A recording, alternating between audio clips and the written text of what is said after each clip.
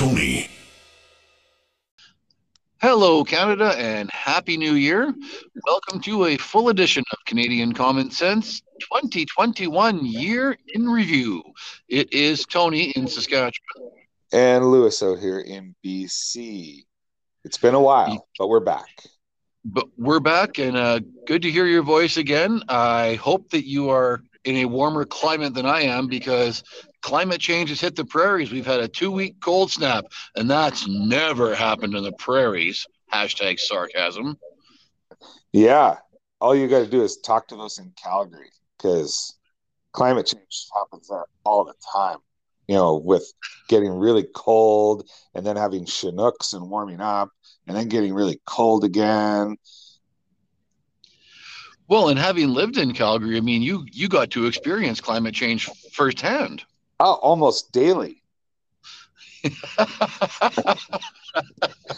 Yep, This pretty world much. is, yeah, as our listeners are going to, I mean, they already know because that's why they listen to our show, but this this world is getting dumber by the day. Yeah, it really is, and it's well, I mean, the mainstream media has a big role to play in that. And actually, before we get into what we're going to talk about in the show today, let's touch on that. I heard an Yeah. interview with Peter Mansbridge on a CBC podcast. And yes, that's how the lengths we go to get content for you, Canada. We even listen to CBC shows. And Peter Mansbridge had said early on in his career, he was working in Winnipeg, and he was doing a live spot for on camera in Winnipeg. And he got a phone call the next day and said, next time you do a spot, you get the hell out of town, because when you're in the prairies, you need to be out of town and have open prairie behind you. And if you're in Saskatchewan, you bloody well get a grain elevator behind you. And I just thought, yeah, because there's absolutely no bias whatsoever. Well, and I mean, we're finding out. I mean, we already knew, but we're getting confirmation from uh, former CBC reporters now. Like, I believe Tara Henley, I think is her name. That's her. Yeah, she came out and wrote an op-ed saying that she left CBC and this is why, and it's because of the bias. And she's like, when she joined the newsroom, she was the most left-wing reporter in the newsroom, and now she's the most conservative, and her views have not changed. Yeah, that was And really something. That was a good story on her. yeah, and I mean, it's well, all she did was confirm what we've been saying. She didn't bring anything new to light. She just confirmed everything that conservatives have been saying for years. And I mean, and the only thing in the article or in her op-ed that I was like side eyeing a bit was how she said that it's all happened in the past 18 months. And I'm like, try 18 years. Yep, that's right. So, all right, Canada, we're going to get right to it here on the show today. Biggest stories of 2021: residential schools. From May to today, there was some kind of election in the summer. And of course, we can't get away from COVID. And then we'll talk about our predictions for 2022.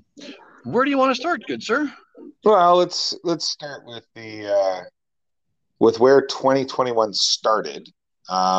You don't have to look far because 2022 is starting exactly the same spot. So,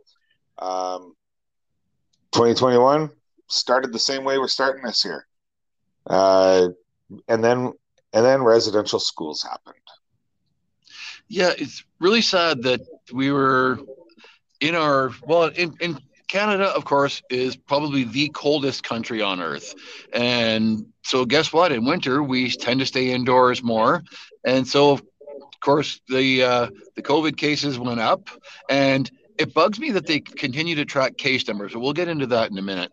So numbers were up. Governments decided the best thing to do would be to restrict our gathering sizes for Christmas, for New Year's Eve, and we had government restrictions. We had curfews in Quebec, and Well, here we go. We're starting 2022 with gathering restrictions, curfews in Quebec, lockdowns in Ontario, and it's like Groundhog Day. And we've got Justin Trudeau, and we posted this video on our Canadian Common Sense Facebook page where Trudeau was saying, just a few more weeks, just a few more weeks, just a few more weeks, and yeah, it's Groundhog Day.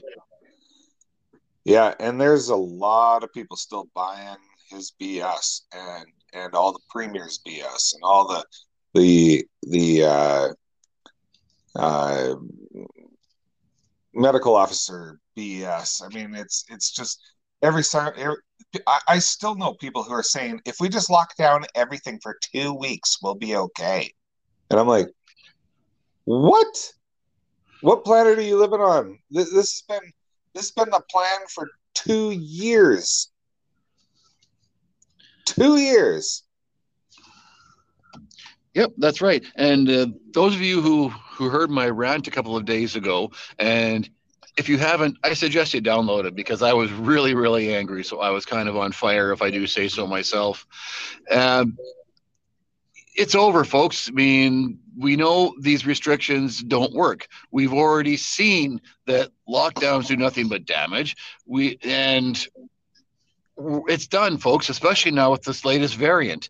It's not a dangerous variant. And we're seeing, and Lewis, you had shared, I think, an article with me or a posting anyway that said 54% of new cases, if not more than that, were people who were already vaccinated. Oh no, you got that number really wrong. In British Columbia, we have 88% of the population of 5 years of age and older that are vaccinated. 88%. And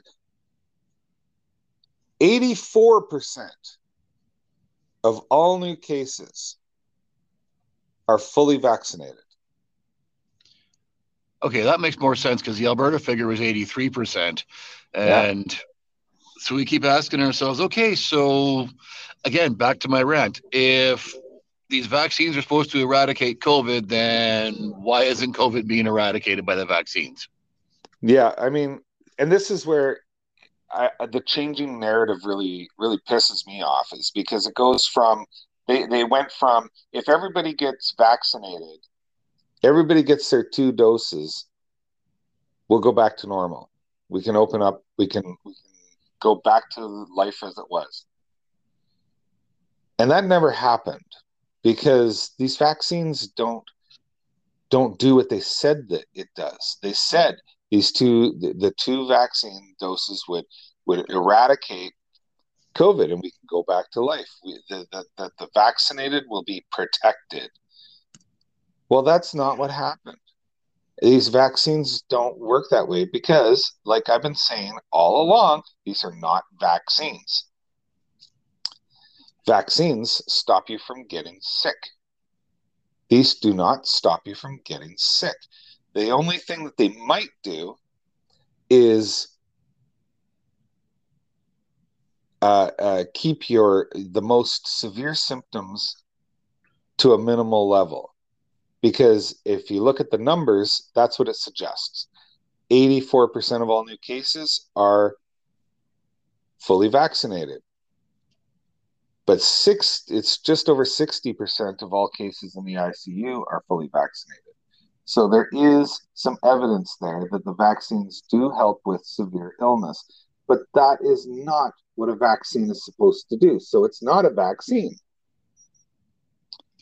Yeah, that's absolutely right. And that was the part, one of the things, one of the many things about this that was really, really digging in my craw is exactly, you and I had talked about that. They told us, get your 2 shots, life goes back to normal. So we got our 2 shots, and this is so very far from normal. And the governments just blow it off cavalierly, like, oh, well, you know what? Whatever, keep getting shots. Well, screw you. I'm tired of getting shots.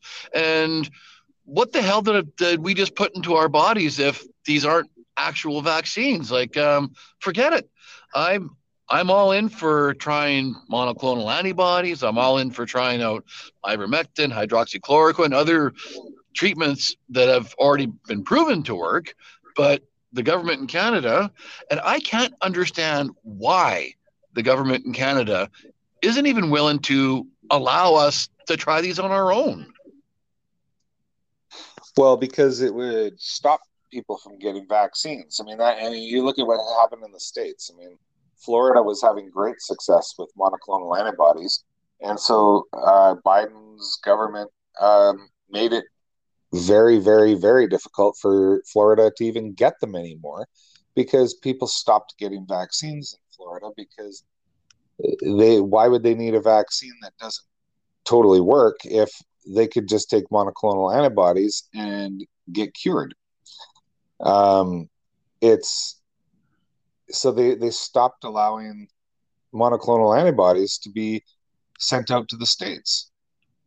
Well, first of all, monoclonal antibodies aren't just used for COVID. They're used for cancer. They're used for other types of diseases as well. So those people all got shorted as well. And it's absolutely criminal what governments are doing right now. Absolutely criminal. And what they were doing all last year was criminal too. I mean, look at the US, okay? They have had rapid tests available to the general public since May 2020. Yeah. If you didn't know that, this is a shock. They have had them for more than a year and a half available to the general public. And in Canada, we are just getting them now. And if you're in BC, you're not getting them for another month. Wow. Yeah, see, that's sad. And like with then the Florida case, like Dan Bongino, who's a popular podcaster in the States, I listen to his show every day. He had cancer, so he had went and he got the vaccines, and then had a what they call the breakthrough infection. He also caught COVID, so he took monoclonal antibodies and ivermectin, kind of like what Joe Rogan did, just took a cocktail of alternative treatments, and he actually bounced back within about 3 days. So not like the stuff that folks. Yeah, I don't know why they're even called alternative treatments when they're just treatments and they work. Yeah, that's the thing. They're treatments and they work. Like, well, you had pointed me toward the Joe Rogan podcast when he'd interviewed Dr. Robert Malone, and wow, if there's people out there who aren't Joe Rogan listeners or fans, at least check out that podcast, because Dr. Malone went through monoclonal antibodies. He talked about ivermectin. He talked about all these treatments. I mean, that's what he does. He said, his jam was drug repurposing, and man, that is a great eye-opening show. Not that I want to call someone else's podcast over ours, but god damn, you got to listen to that, Canada. Yeah, and that's and the important thing to remember about Dr. Robert Malone is that he was on the team that invented mRNA vaccines. Right. And so if you would be expecting that he would be pushing vaccines, because he's one of the main people responsible for mRNA vaccine technology. But he's also the only one on that team that is not financially in a conflict of interest with vaccines. And so he's telling the truth when he's on there. He's saying, look, and if you look at his credentials, I mean, he is credentialed up the backside. Is he? Yeah. Yeah. He's saying, like, do not get your kids vaccinated. Don't get the booster, because they're finding that when you do get the booster, it's actually creating a period of time where you are more susceptible to getting COVID. And nobody is saying that at all, except him. And yet, if you look at Israel and their numbers, all their new COVID cases, 48% of all new COVID cases are in triple vaxxed people. Yeah, well, he also said something that really rocked my world when he talked about the effects of these vaccines on young women. He said it's actually messing with their menstrual cycle, and he said it could really delay pregnancy. Oh, it's not just young women; it's women of all ages. Um, if you look at, uh, I I know because I live with two that that still have their menstrual cycles. Well, one that's fairly young, right? She's a teenager, and the other is my wife, who's closing in on 50 years old, and both of them, their cycles went haywire all last year after the vaccines, like really crazy. Like my wife is almost 50 years old, and she was getting it every 2 weeks. Weird. And my daughter, hers was going crazy. It was inconsistent. It was, she was in more, I mean, young women when they're having their cycles or their periods, they get in a lot of pain, right? Like a lot of them experience a lot of cramping, a lot of pain when they're young, when it's new, right? And it was so bad. She was crying all the time. Like it was so painful. And, um, and it was like that for 6 months for both of them, at least. Like it was insane. And we didn't put two and two together until I was listening to Dr. Robert Malone on JRE and thinking, oh my God, like that happened in my household, what he's talking about.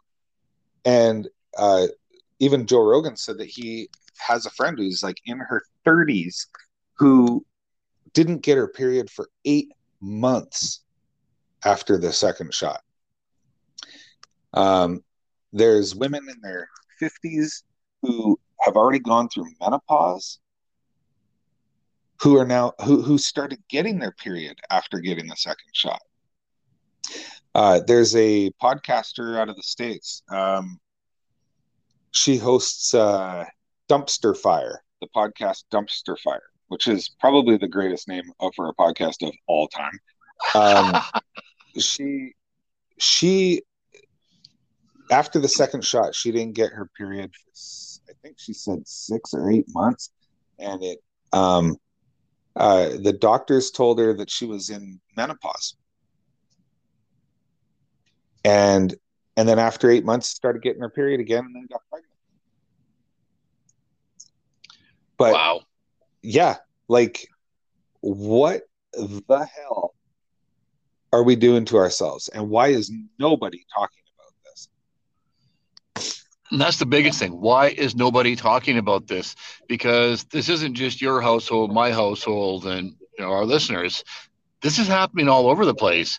And I think people are just writing it off, and maybe doctors can't explain it. So they just say, oh, well, it's one of those things. And they try to affix some kind of label to it. And you know what? That itself could be an epidemic. Yeah, absolutely.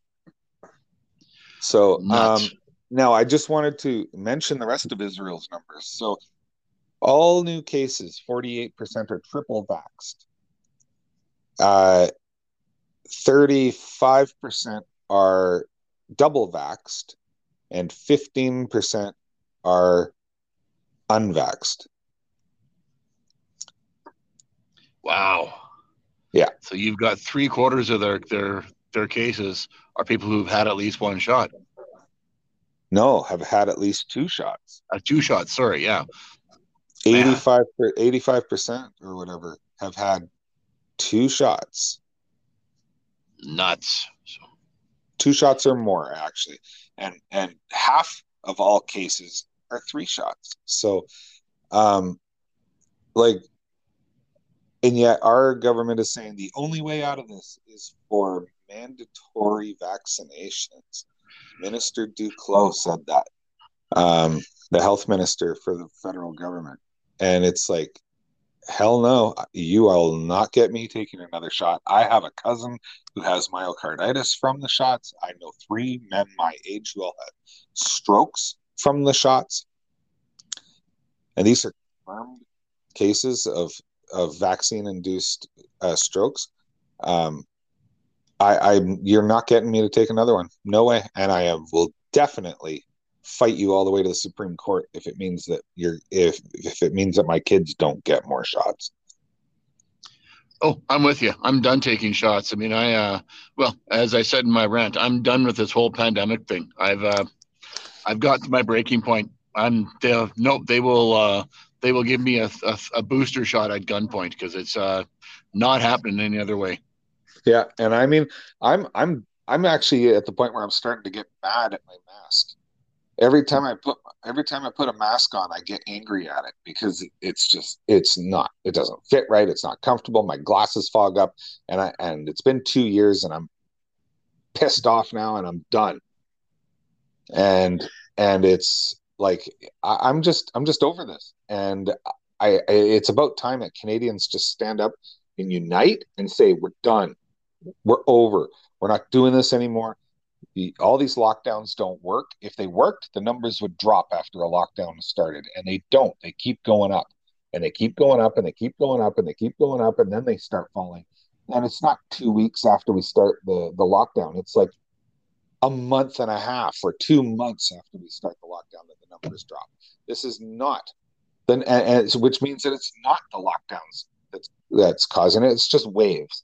And Omicron is very much a mild case of COVID.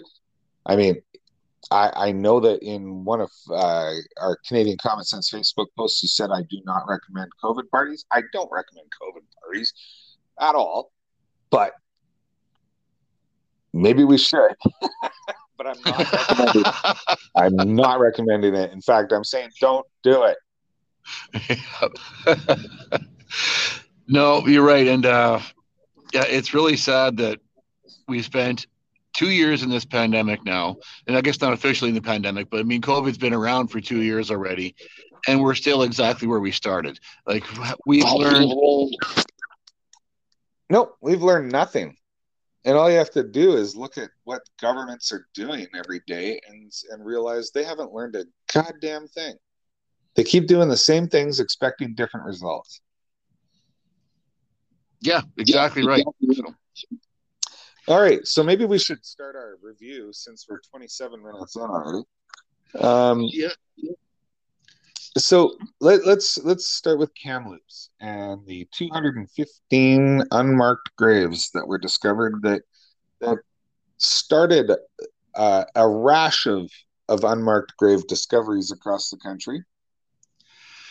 Yeah, it has started in Kamloops in May, and you actually got a hat tip to you, Lewis. Were the first person I heard in any of the talking head space of Canadian politics who said, okay, hold on a minute, ground penetrating radar is not what you think it is, because in a past career you actually had experience with ground penetrating radar, and shocker Canada, Lewis turned out to be right. They couldn't actually detect bodies, skeletons, etc. But Lewis, I'll turn that over to you to explain. Yeah, so they claimed they found 215 unmarked graves in Kamloops via ground penetrating radar. And they went to the extreme of saying that they were all children. Nobody, and I know this from past experience with ground penetrating radar. No ground penetrating radar operator would ever say that they know what is under the ground. All ground penetrating radar does is tell you that there's an anomaly. That's it, an anomaly. That anomaly could be a different type of soil, so it doesn't rebound the the X-ray waves don't penetrate it the same way that they're penetrating the ground around it. So it could just be a different kind of soil. It could be that there was a tree stump and it's not reading it the same way as the ground around it. So it could be a tree stump that got cut off and was buried. It could be that it had been dug up at some point and filled back in. It could be that it's just natural variations in the ground. So, and this is, I mean, when I've had my experience with it, we've dug up those spots, and you honestly couldn't even tell the difference between the ground around it and what we dug up, because these anomalies could be fairly minor, and so minor that you can't even figure out what the difference was without testing the soil. So, I mean, ground penetrating radar is a helpful tool. It is not definitive by any stretch of the imagination, and we're suspecting that the reason that nobody is excavating any of these unmarked graves is because they know what I know. And if they dig up these unmarked graves and find out that only some of them have bodies in them and not all of them, that people will just dismiss them from now on every time they say something about unmarked graves. I mean, we've already had some of these First Nations communities say, "Oh no, wait, we knew about those graveyards. We knew about them for generations because we used them. That's where we buried our dead." And when every grave was marked with a wooden cross or a wooden marker of some kind, and over the years they've rotted and disappeared. They've been burned by grass fires. They're just not there anymore. And that happened in Cranbrook, where a former chief, after they found over 700 unmarked graves, the former chief said, "We knew they were there. The only reason the ground penetrating radar was even here was to make sure we weren't putting fence posts through grave sites." Like, they've been using them for generations, that cemetery. The one in Kamloops, there's I believe a former chief saying that they knew about the grave site before because they've used it. They've buried their people there. This isn't anything new to people. They knew about it. And this is happening across the country now. Like, people are coming out and saying, "No, we knew about these grave sites. This is not what," like, the way they want it to sound is that it's a mass burial site, which is not what they are. No, that's right. And here in Saskatchewan at Cowessess, and Chief Delorme is on with Roy Green quite often. He had said at first, like, yeah, he said, we can't use the word mass graves because that's not what it is. And he admitted that, I mean, after the big bombshell of 700 plus graves at Cowessess, he also said that, "Oh no, residents of our community have said that, yeah, where the Catholic Church is, that was where my grandparents are buried. That was where," and again, exactly what you said, that was a community graveyard that had been used, just happened to be on by the site of the residential school. So thank God our left-wing media decided to put two and two together and say, "It's all children." Well, that can't be proven. Even if they dug them all up, they couldn't prove that. That's right. And I mean, again, Canada, it's one more thing that I wish I wasn't right about, but I am. Yeah, no, that's right. You are right about that. And then, as a result of all this, I can't even say it's a good thing that we created a new statutory holiday for Truth and Reconciliation Day. It's an important, Truth and Reconciliation is very important. But Justin Trudeau showed just how important creating a statutory holiday is, because the very first statutory holiday on September 30th, Justin Trudeau decided to go visit your neck of the woods and went surfing in British Columbia. Yeah, his favorite place in the world is Tofino, and that's where he was. He even disregarded the invitations sent out by the Kamloops Indian Band to for him to be there on the first Truth and Reconciliation Day. His excuse was, "I made a bunch of phone calls before I went to Tofino. That should have been enough."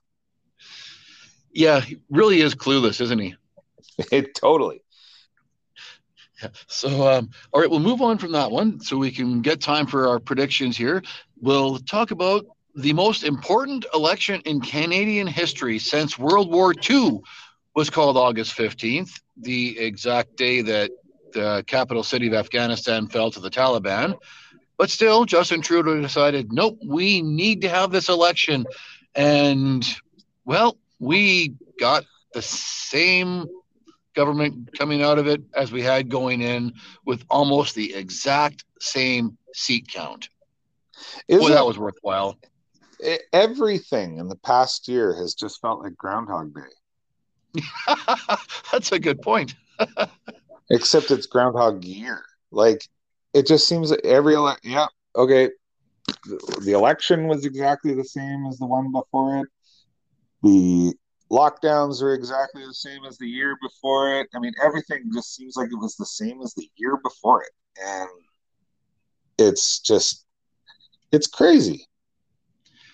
What bothered me a lot during this past election campaign was how Justin Trudeau was on the attack against people who are unvaccinated, and you'd almost swear that people who were unvaccinated actually were lepers or actually were like space aliens. I mean, the way he singled out the unvaccinated at every campaign stop, calling them all sorts of names. And we had recently shared that interview that Justin Trudeau had done in French, saying that people who are unvaccinated are likely to be misogynist, racist. Like, talk about rhetoric. Wow.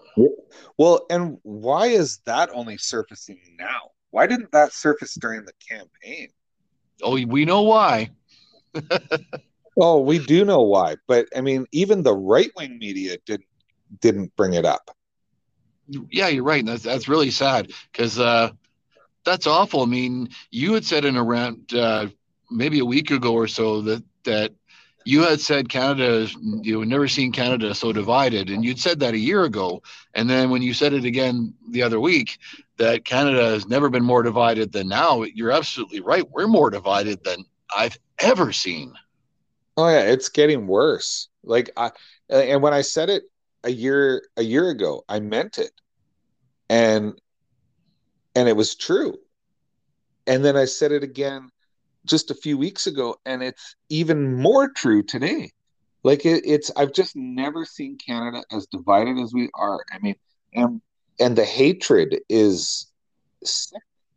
Like the how people hate each other because like people who aren't vaccinated are just they're like you said you'd think they were lepers. Um, even though this is really becoming a pandemic of the vaccinated, not of the unvaccinated. And yet the unvaccinated are still the ones getting blamed for it, to the point where the federal health minister is calling for the provinces to institute mandatory vaccines, which I don't believe uh, are constitutional in any way at all. So I mean, it's insane, and I mean, and we're not just divided over vaccinated or unvaccinated. We're divided over firearms owners and non-firearms owners. We're divided over left and right. We're divided over everything. Like it's so disturbing how divided we are right now.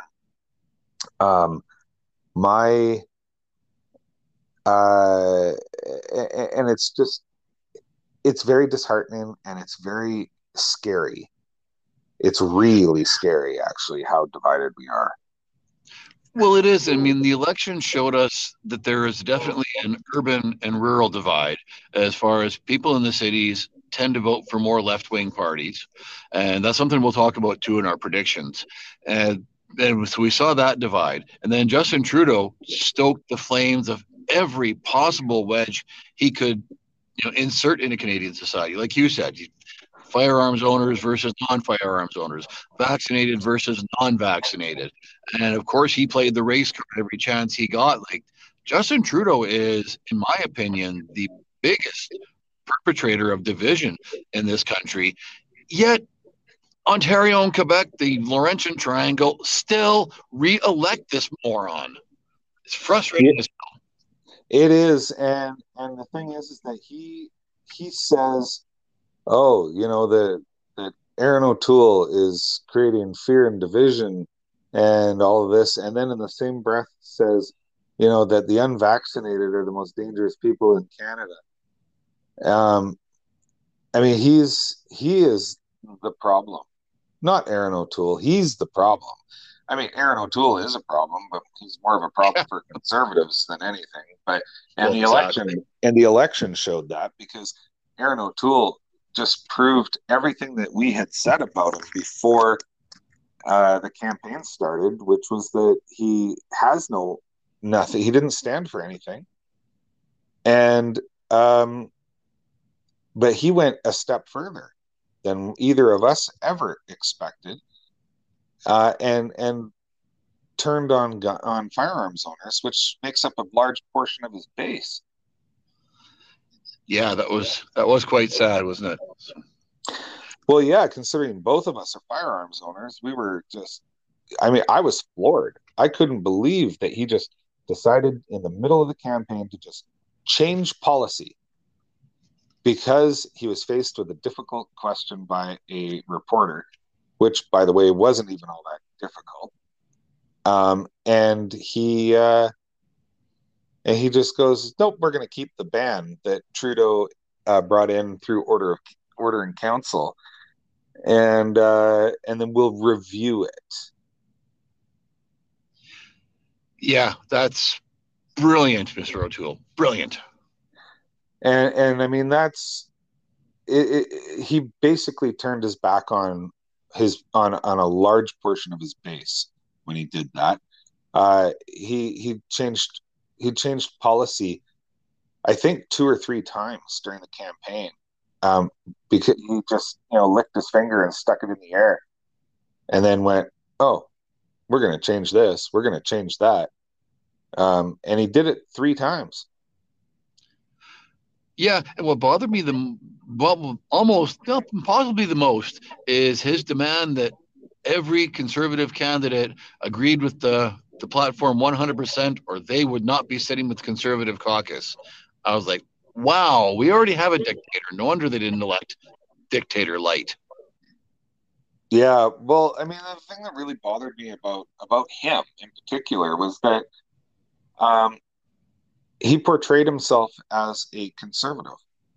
He even went after the social conservative vote in the leadership campaign, and then when it came to the actual campaign for the general election, he abandoned everything, and I mean everything.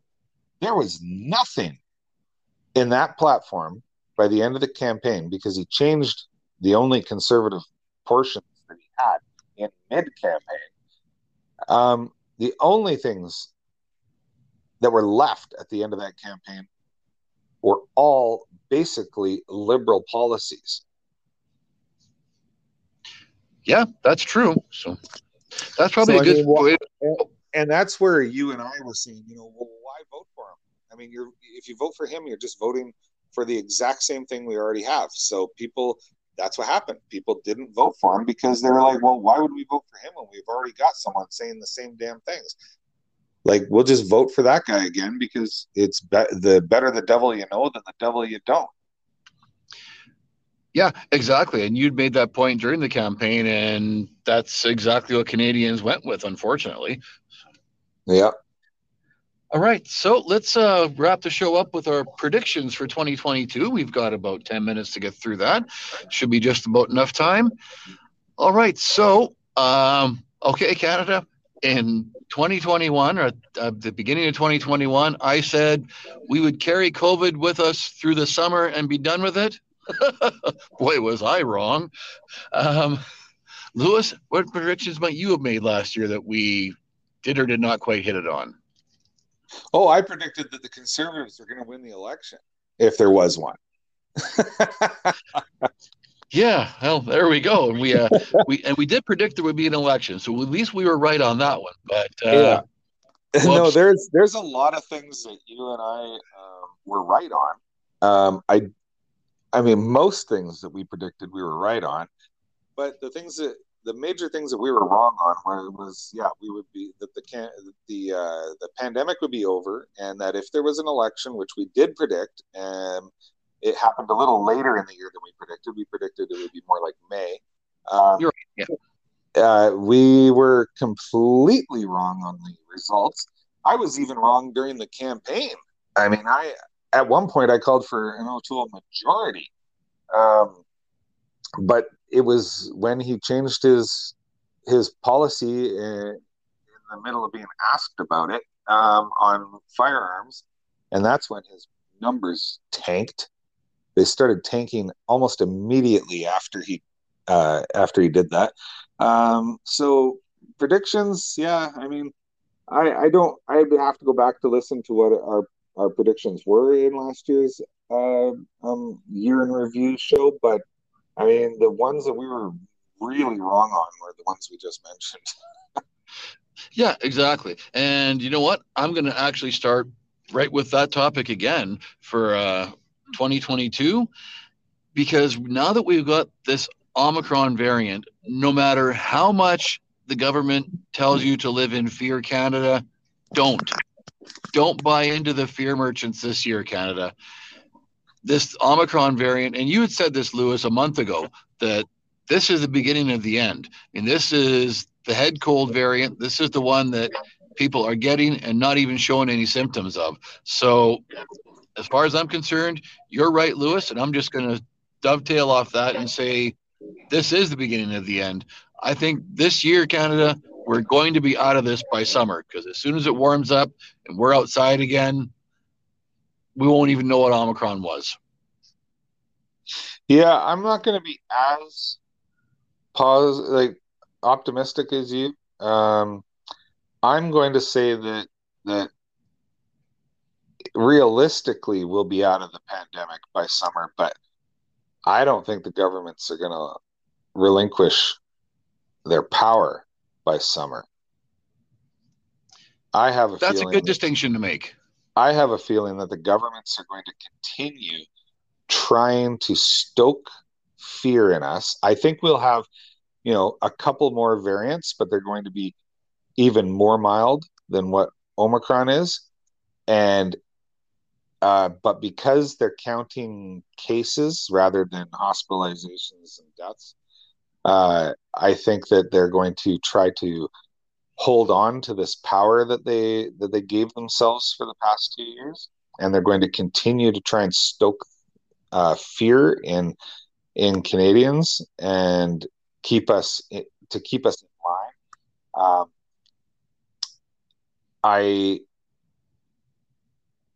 I think it will ultimately fail on their parts because I think Canadians are starting to see through the BS.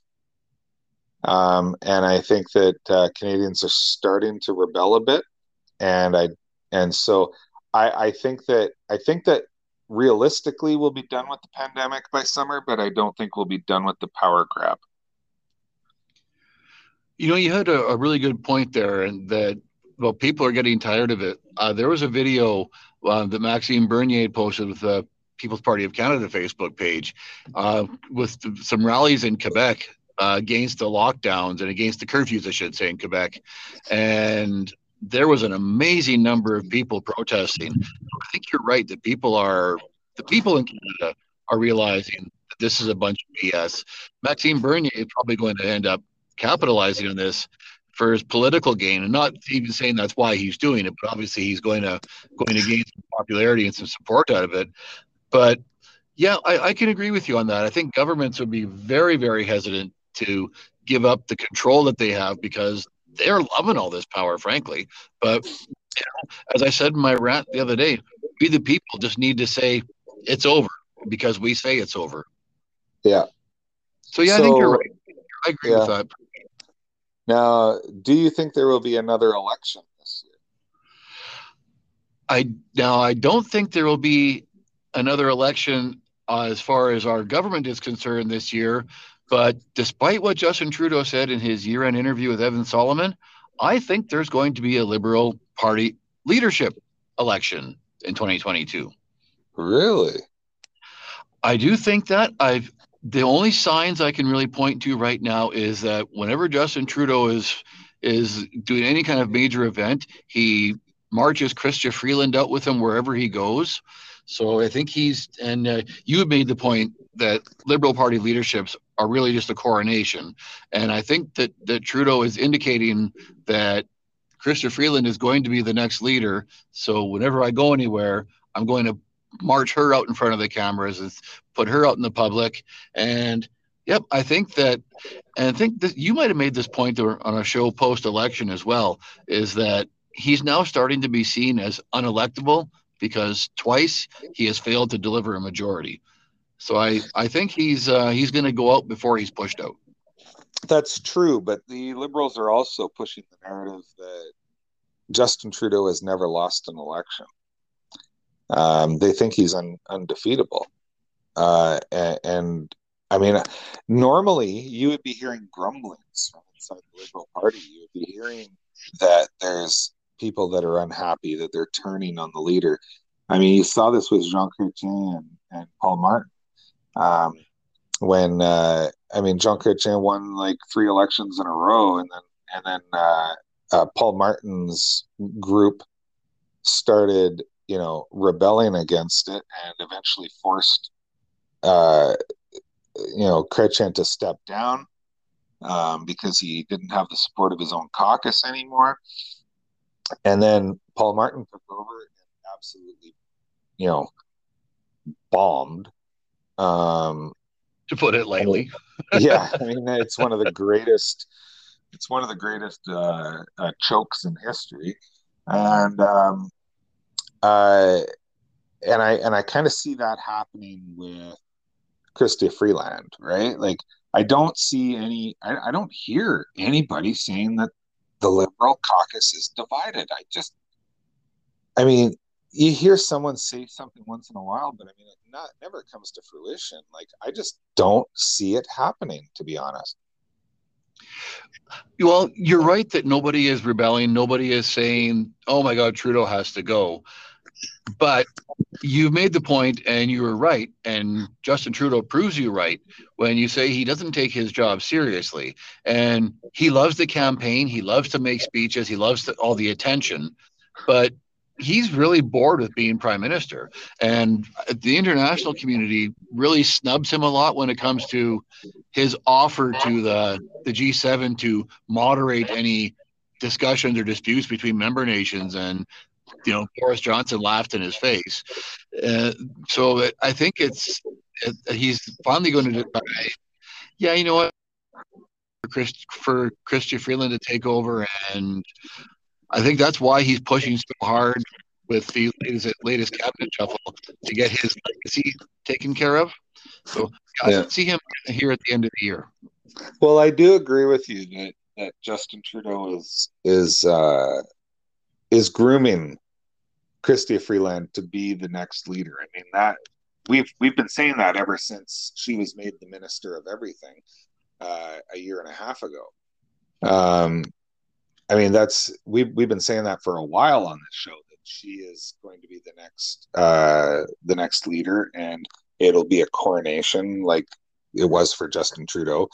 I mean, nobody ever thought that anybody else had a chance, and nobody did, because it was predetermined who was going to be the leader, kind of the way the DNC does it in the States.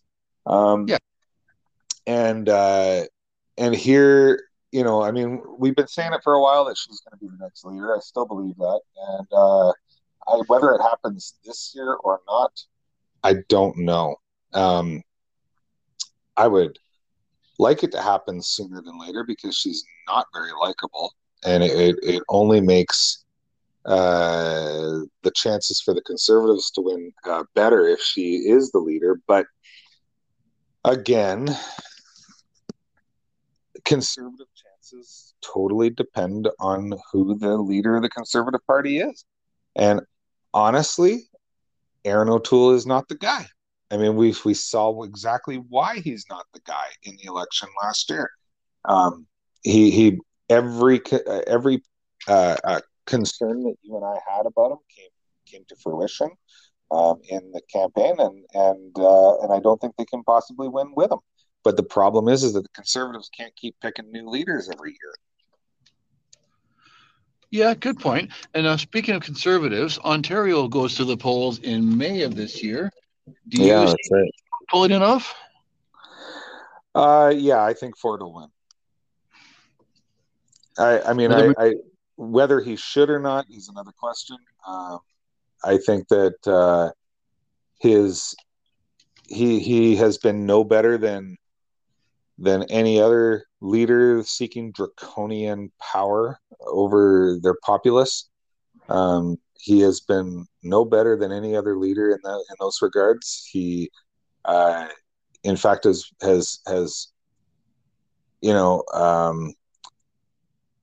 required the Ontario people to give up more of their rights than almost anybody else in the country. I don't think that he deserves to win again, but I think he will, because Ontario loves their dictators. Well, it certainly does seem that way, doesn't it? Now, to wrap the show up here in Canada, Lewis, I made a point to you about the Liberal brand in Canada, and you thought that I was insane, and maybe I am, but I want to leave you with some hope, Canada, in that I think that the Liberal brand nationwide is actually in a little bit of trouble in Canada. Now, I know we have a Liberal government. We've been governed by Liberal governments federally for probably 3/4 of the time we've been a country in Canada. But hear me out, Lewis, before you call the doctors. Provincially, the Liberal Party in almost every province in Canada is virtually non-existent. We have one province in Canada that has a Liberal government provincially, and that's Newfoundland, Labrador. They are only the official opposition in Nova Scotia, and I believe in New Brunswick as well. And in BC. And in BC. But see, the BC Liberal Party really isn't liberal in the way you'd think about the Liberal Party. In Alberta, the Liberal Party is gone. In Saskatchewan, they're gone. Manitoba, they're all but gone. Ontario, 7 seats. They don't even have official party status. The Quebec Liberal Party in complete disarray. They don't even have a vision anymore. And like I say, Prince Edward Island, the Greens are the official opposition. They only are government in Newfoundland. So, and if you 338 Canada did polling of Gen Z and millennials, the 18 to 34 age demographic, which is mainly Gen Z, all of 34% would vote for NDP. And it's NDP who are the official opposition almost everywhere but BC, where they're government. Yeah, and Ellis Ross, who is one of the leadership contenders for the BC Liberal Party, if he wins, he's changing the name of the party. So, yeah, he does not want to keep the word liberal in there because he said they're not liberals. God, I like him. Yeah, and that's one of my predictions. My prediction is that Ellis Ross will win the leadership campaign for the BC Liberal Party. I also want to ask you what your prediction is for May 1st, which is the deadline for handing over the guns that have been banned by the Ordering Council from 2 years ago. You know what? That's just not going to happen.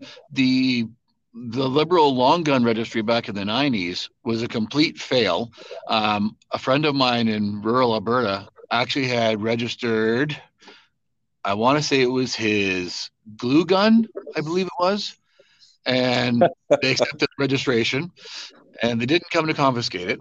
And I mean, things like that. I mean, we've already spent about $10 million on this buyback program that hasn't actually brought back one single firearm.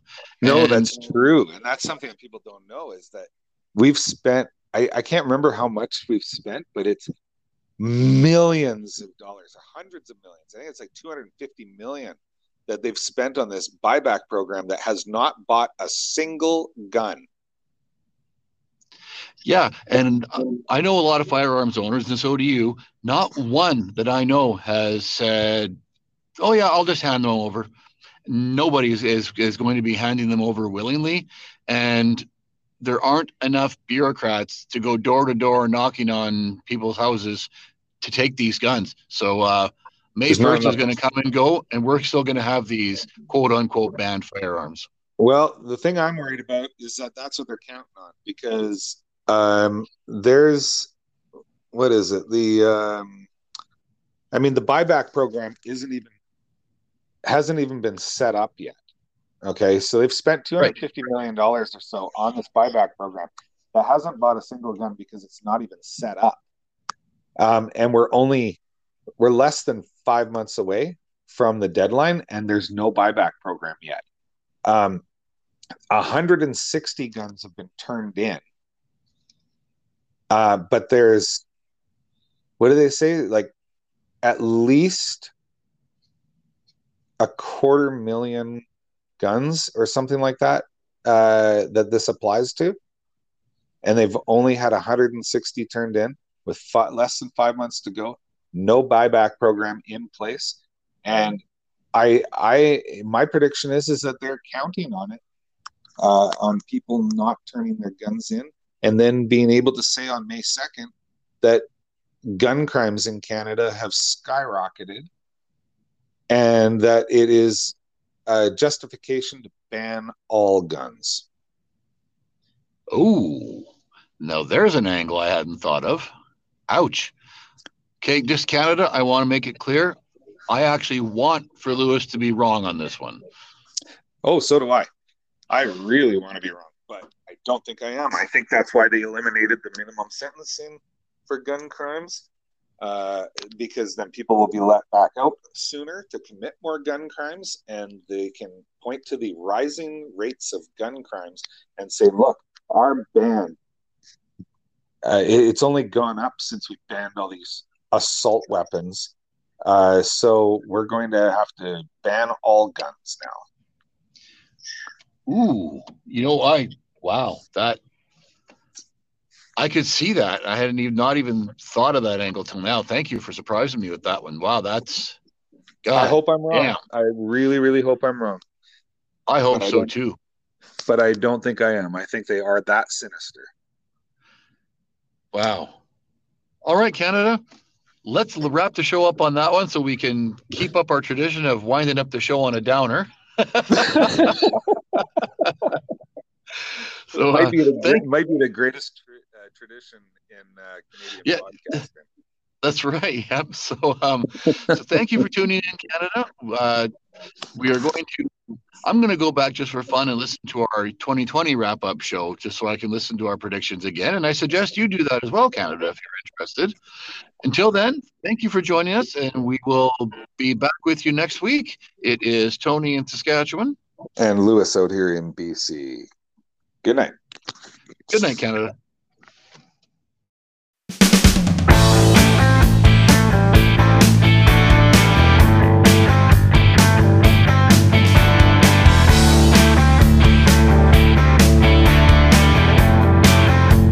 This is Canadian Common Sense with Lewis and Tony.